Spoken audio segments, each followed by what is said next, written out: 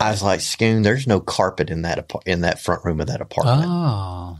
The carpet has been removed from the front room. So you could see enough through that sliver of door I could see the entire living room. It wasn't a sliver. He held like an arm's length. Yeah, I could see. He was standing in the doorway, but he couldn't obscure my view where I could see all the way in. And the carpet was gone. It was down to the concrete. Warning. The podcast you're about to listen to may contain graphic descriptions of violent assaults, murder, and adult language. Listener discretion is advised. Welcome to the Murder Police Podcast, The Murder of Goldia Massey, Part 2.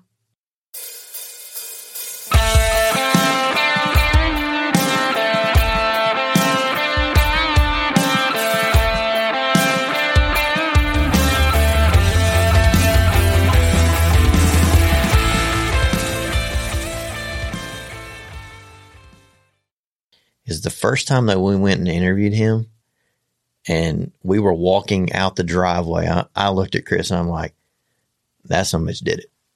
And we'll get into it. Yeah. And you're going to know, but it was that feeling you get when you've talked to somebody and you're there and you see what you see and you talk to them and you're like, he did it, man. We just got to prove it. You know what I mean? Yeah. And another thing was just him, the suspect, man. This guy he was something. He's a talker. Chris and I interviewed him the first time. I think it's like 3 hours long. I mean, he reminded me of some people that I've known over my life that just can talk about anything, right? You give them a topic, they can talk about it. And if you've done something, they've done something better. He was something. He either sold Amway or cars in his past. Yeah, probably. I'm just saying. And he was from Pike County. And I tell people all the time, this voice isn't made for radio, but I think what he found in this voice was a familiarity, with this country accent because he was from Pike County. And he felt comfortable with me. And we absolutely, we played that tune. Because Chris with his New York accent, which I don't have any longer. I've been here so long. I would disagree. I have an interpreter, something like a sign language interpreter that I want to bleed into this too so people can understand. We'll put subtitles in. There's an app for that, right? Exactly. Yeah. And just for the listeners, I think what's neat about you feeling that with your intuition, I would argue that most of the time when we met people and really didn't automatically put them in a box. Am I right or wrong? That's correct. Most of the time we stayed, it didn't speak to you. So I'm going to go along with you that if it spoke to you, it probably really spoke to you. And what's neat about that was it wasn't in a controlled environment. It was at his apartment, and we talked to him and just those little subtle things and we'll get into it and it'll make sense. But I mean, we walked away and I told Chris, I'm like, this has got to be our guy. Right. And I was convinced. Here's the yin and yang between age and someone that is new in the unit. And he wasn't relatively new, but I had been bit in trial before that I focused on one suspect. Amen. And I was not going to do that with this case. Steve was on the money and I wasn't going to fall for it. That's all I have to say about it. But yeah, we did well together on this. Yeah. Also in trial, that's a typical defense thing too, is that we've all focused on the one person. 100%. Even to the point where you'd have to testify about the eliminations you did to say that this is the only person, if there was the only person left alive. But that's a common defense tactic because we just focused on my person. Oh yeah. Cause they had blood and cuts all over them. Yeah. That drew my attention. So good stuff. Well, let's dive into it. So our victim was Goldia Massey. She was 50 years old. How did the call come out? Was it, you had mentioned missing person at one point. We know obviously she was murdered. So what did this call came out as and which of you received it? Scoon started the whole thing. Yeah, thanks for that. He's blaming me. Can everyone hear this? Please witnesses. That's what I said for years. Started it. Hence my divorce. No, so I was, so during the time robbery homicide, we received missing persons. We did assaults. We did homicides. We did robberies. And this is just a typical, even though the cold case was being created at that time, I was still receiving other reports and assaults. So during that time, I was still receiving missing person cases. And it came across my desk. On October 1st, a patrolman took a report for missing Goldia Massey. He got a call from her son, Zach Massey. He reported her missing on October 1st, but the last time he had seen her, originally, he said the 27th of September. We'll get into that kind of family dynamic in a little bit. So it takes some time once a missing persons report is written and collected. The process goes through reports, then it comes up to the sergeant, comes up to the lieutenant, and then it gets assigned a detective. It was assigned to me. And so I followed up on it and was reading the report, and I saw her son had reported her missing. And what's the typical detective 101 is to call the person that reported the individual missing. So I did that. And Zach was telling me the story that his mother was supposed to babysit for them. He and his girlfriend, they were not married at the time. He and his girlfriend had a child in common. She was supposed to babysit for them on the 21st the next day, and she didn't show. Well, he said he waited a few days, and I asked him, why did you wait a few days? He said, well, sometimes she just is late. And I said, no, can you get in a little deeper for me? I need to know her personality. I need to know her profile, really. And when I say profile, I mean her habits, people she hangs out with, to see if she is at a high risk of any kind of violent crime. So he explained to me that she's been in a little financial trouble with she's an accountant. She's been in financial trouble with some farmers. They're in Bourbon County, and that she had taken some money from them when she was doing their taxes. And she didn't want them to report her because she was trying to work restitution off personally to them. I said, okay. He said, so she may have left for that reason, but she would have told me, but I haven't heard from her. I said, well, I see that you said you haven't seen her since the 27th. That was kind of confusing. She didn't show up till the 21st, and he made the report on October 1st. So already my curiosity is up. I said, okay, who was she last seen with? And he explained to me that she has a boyfriend named Paris Charles, that he came and picked her up, and he had called Paris to find out where he last had seen his mother. And Paris explained to him, and we call him Paris, so it's kind of a habit for me to say Paris, but it's Paris Charles. And he explained to Zach that he picked his mother up in Cynthiana on the street. She was acting kind of strange, but then they drove to, I know this is a surprise to everyone in the room, Jim and Rose's bar on Georgetown Street. Rose and Jim's bar. Rose and Jim's, okay. I hang out there. I guess there's good if you good know fries. Jim or, and Rose's, if you're a regular. Like. There we go. There we go. It's dark, cigarettes, pool. Yeah, that's all you got to know. So they had a few beers there. And then she decided she wanted to go to her old residence on Range Court. He said he drove her over there and dropped her off. That's what he told Zach. Was she residing there? You said old residence. Well, she had just been evicted from there. So why do you want to go to your old residence if you don't reside there anymore? Again, you're the detective. Exactly right. That's exactly what we were wondering. And that's exactly what we asked Zach. I said, why would she want to go back? He explained that the landlord had put her stuff out on the curb, and he didn't know if she had anything left on the curb. So that's Zach's only theory. So at that point, that's the only thing we had at that time. So Paris just drops her off and leaves her. Yes. Not knowing how she's going to get back to new residence or wherever. Yeah. And I had that call with Zach on October 5th or sometime between October 5th and 7th. And then this is when it gets to me that maybe something's up, and Steve's the next up on the homicide list. So I said, hey, Steve, I'm getting kind of curious about this missing persons report. I've been there for probably 18 years at this point. Well, maybe 15 years. And I said, Steve, why don't you go with me on this? Because to me, it doesn't make sense. So Steve agreed. And on the 13th of October, so that's 13 days after we get the report, Steve and I go and knock on the door of Paris Charles at Chatsworth Court. This is my aha moment. Yes. And correct me. Steve will always correct me because my memory is a little old. I've probably, me and a few of the NFL or the NBA basketball players have probably partied together at this point. No. So we go and knock on Charles' door. And at first there was no answer. I remember this vividly. This part I remember. And there's no answer. We think he's probably working because it was mid-morning. Yeah, it was afternoon. Yeah. And he comes to the door on about the third knock.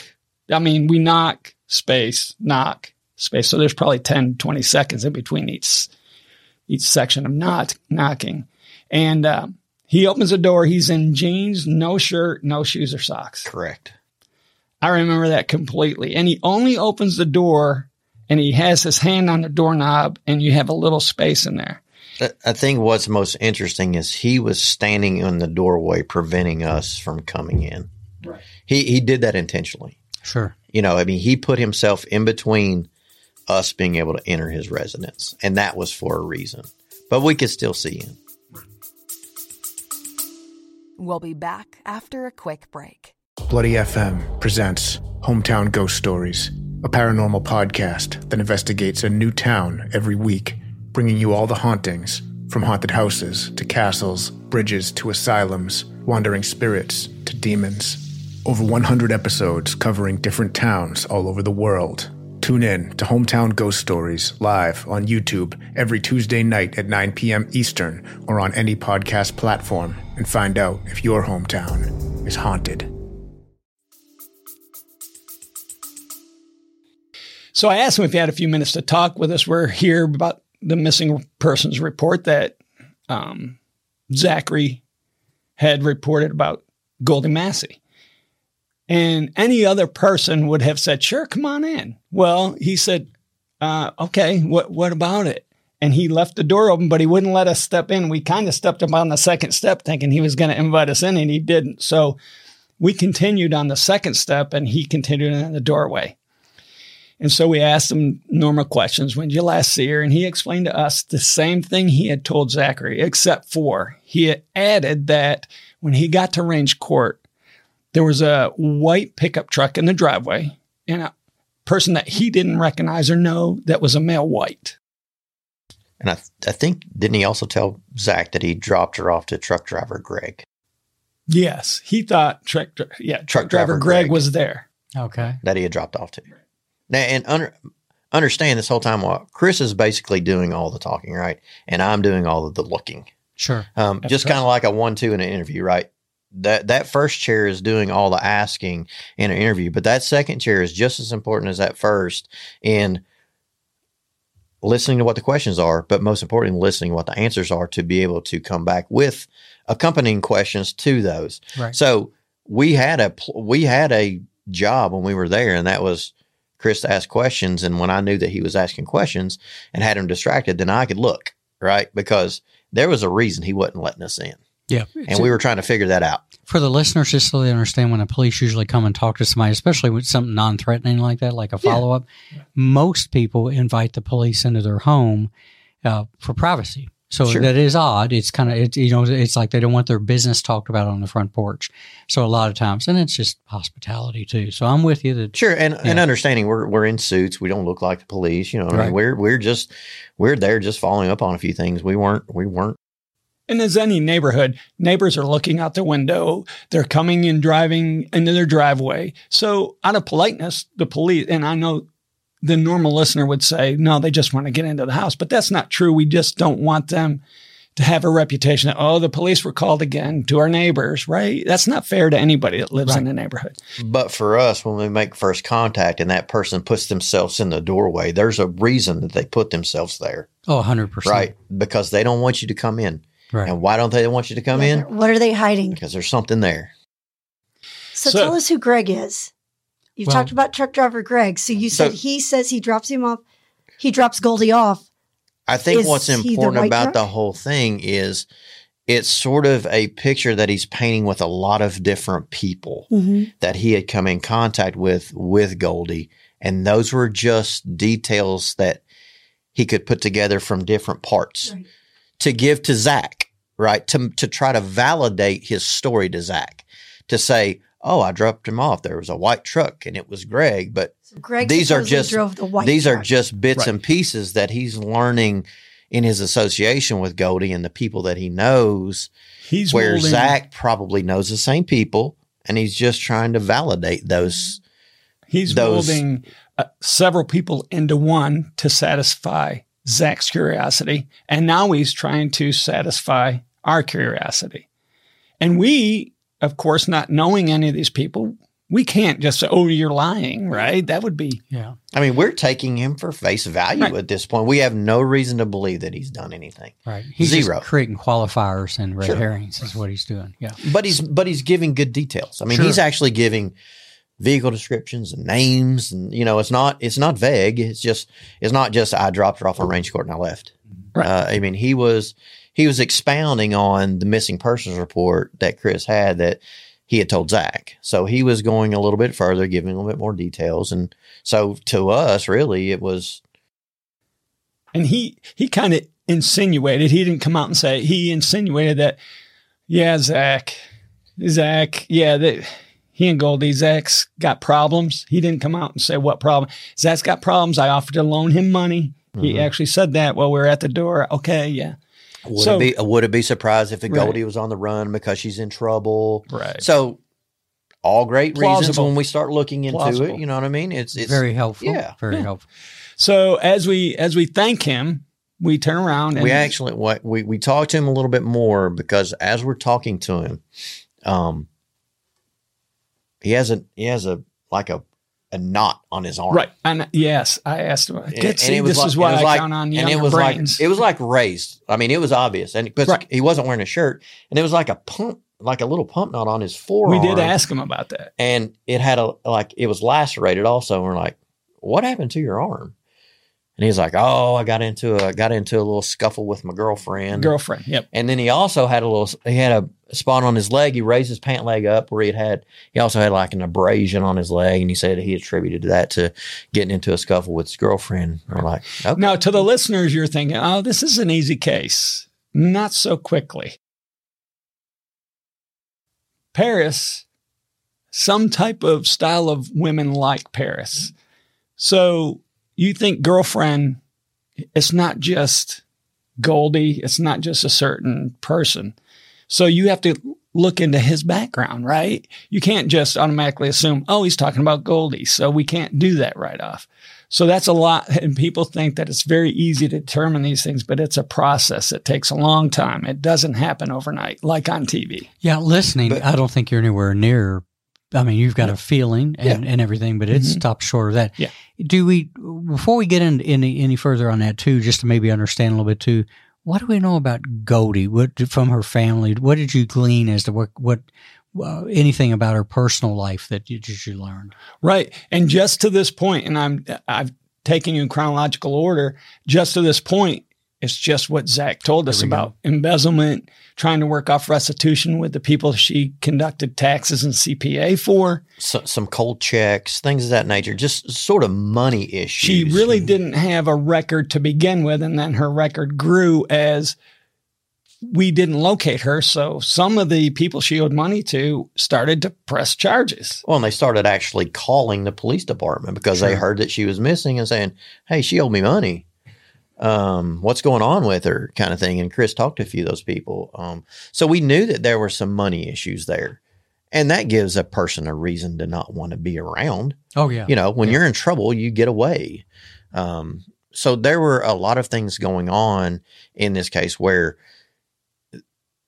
there are a bunch of different scenarios why she's missing. Right. I mean, we absolutely didn't think that she was dead. Or someone had done anything to her. We thought there were plausible reasons that she would be gone. Which is true with most missing persons. Right. Absolutely. We had David Hester on here, and he did a very fantastic job talking about missing person investigations. And out in the world out there, people think that they're all suspicious and everybody's met an untimely death. And be honest with you, probably we can all count on one hand of the thousands of missing persons between all of us that we've handled. How many of them were actually something met a nefarious end? It's important to remember that. Oh, and that's people vote all the time. we used to joke about that in the unit of all the missing persons that would come across your desk. The joke was, you better look into that one. Oh yeah, because you never know. I mean, we took so many for granted. I mean, they were just missing because their family hadn't talked to them. But yes, there were good reasons, and 98% of them were just missing people that didn't want to be. But it was that one. It was that one that would bite you in the ass. You did diligently work. Yes. It's just at the end you would take a deep breath and go, now I can go back to something else. You don't want to be the guy on national news, right? Who just counts the missing person. Yeah, Lexington Metro Police Detective lost 4 people that were reported missing by a serial killer, right? You don't want to be that guy. No, so you do, and I think that's the bane of the existence. And what the real work is that people don't understand, because I think we educate people on that, is how much you spin your wheels in mud. Oh, gosh. And it's raking leaves on a windy day. But you all said it best. That's part of the job. Mm-hmm. And again, if somebody goes in and gets that assignment, like if they worked as hard as you did to get there and they didn't like that, then you got to go, because it is it. What I'm getting at is the reality of it is that when you do work all of those diligently and they terminate, we've found women that did leave 3 kids that they believe they loved and a husband. Yeah. And looked at you and said, I just like partying at 7th and Upper. And you have a right to do that. That's it. Exactly. Yeah. You're an adult. So back to, I just wanted to clarify that is that absolutely there's that reality of what these things are, and then it's not TV and Hollywood again. Well, I do want to ask. You said the knot on the arm, and he said girlfriend. Were both of you all thinking girlfriend? I thought she was the girlfriend. Did you say so? Did Goldie do that? No. We just let him talk. We just let him talk. Like we said, he's a talker, right? So we just let him talk. So when he says, and explain. I got this and this on my leg, you just really go, okay. Oh yeah, it's interesting. We're recording this. We're documenting this as far as documentation. We're gonna do this, and so the conversation was not in front of anyone. It was when we got back to the car. Steve already had the aha moment, but I'm trying to get the answers from Charles Paris to get where our next step is for our next lead. And when we get to the car, tell him what you told, and you already told him this is our guy. But why did you say that? I was like, Scoon, there's no carpet in that front room of that apartment. Oh, the carpet has been removed from the front room. So you could see enough through that sliver of door. I could see the entire living room. It wasn't a sliver. He held like an arm's length. Yeah, I could see. Open. I mean, he was standing in the doorway, but he couldn't obscure my view where I could see all the way in. And the carpet was gone. It was down to the concrete. Which, for the listeners that didn't take civics or take it seriously, that's a legal observation, because you're legally where you're supposed to be. I was not in his apartment. I was outside of his apartment looking into it. And when you're a place you're legally entitled to be, your field of vision, everything carries you. You should be a detective. That's a pretty good clue. Exactly. And looking back, obviously hindsight's 20/20, but in that moment, it was more of a, man, I can't believe that there's no carpet. I mean, we were kind of joking about it, but now, I mean, that was huge. Right. It was huge, just to the fact of investigating further, knowing what we knew. Seeing what we saw, it all added up. So where did you leave it with him? Just thank you for your time. We'll get back to you if we need something. Yep. Right. Thank you very much. Hey, there's more to the story, so go download the next episode like the true crime fan that you are. The Murder Police podcast is hosted by Wendy and David Lyons and was created to honor the lives of crime victims, so their names are never forgotten. It is produced, recorded, and edited by David Lyons. The Murder Police podcast can be found on your favorite Apple or Android podcast platform, as well as at murderpolicepodcast.com, where you will find show notes, transcripts, information about our presenters, and a link to the official Murder Police Podcast merch store, where you can purchase a huge variety of Murder Police Podcast swag. We are also on Facebook, Instagram, and YouTube, which is closed caption for those that are hearing impaired. Just search for the Murder Police Podcast and you will find us. If you have enjoyed this podcast, please subscribe for more and give us 5 stars and a written review on Apple Podcasts or wherever you download your podcasts. Make sure you set your player to automatically download new episodes so you get the new ones as soon as they drop. And please tell your friends. Lock it down, Judy.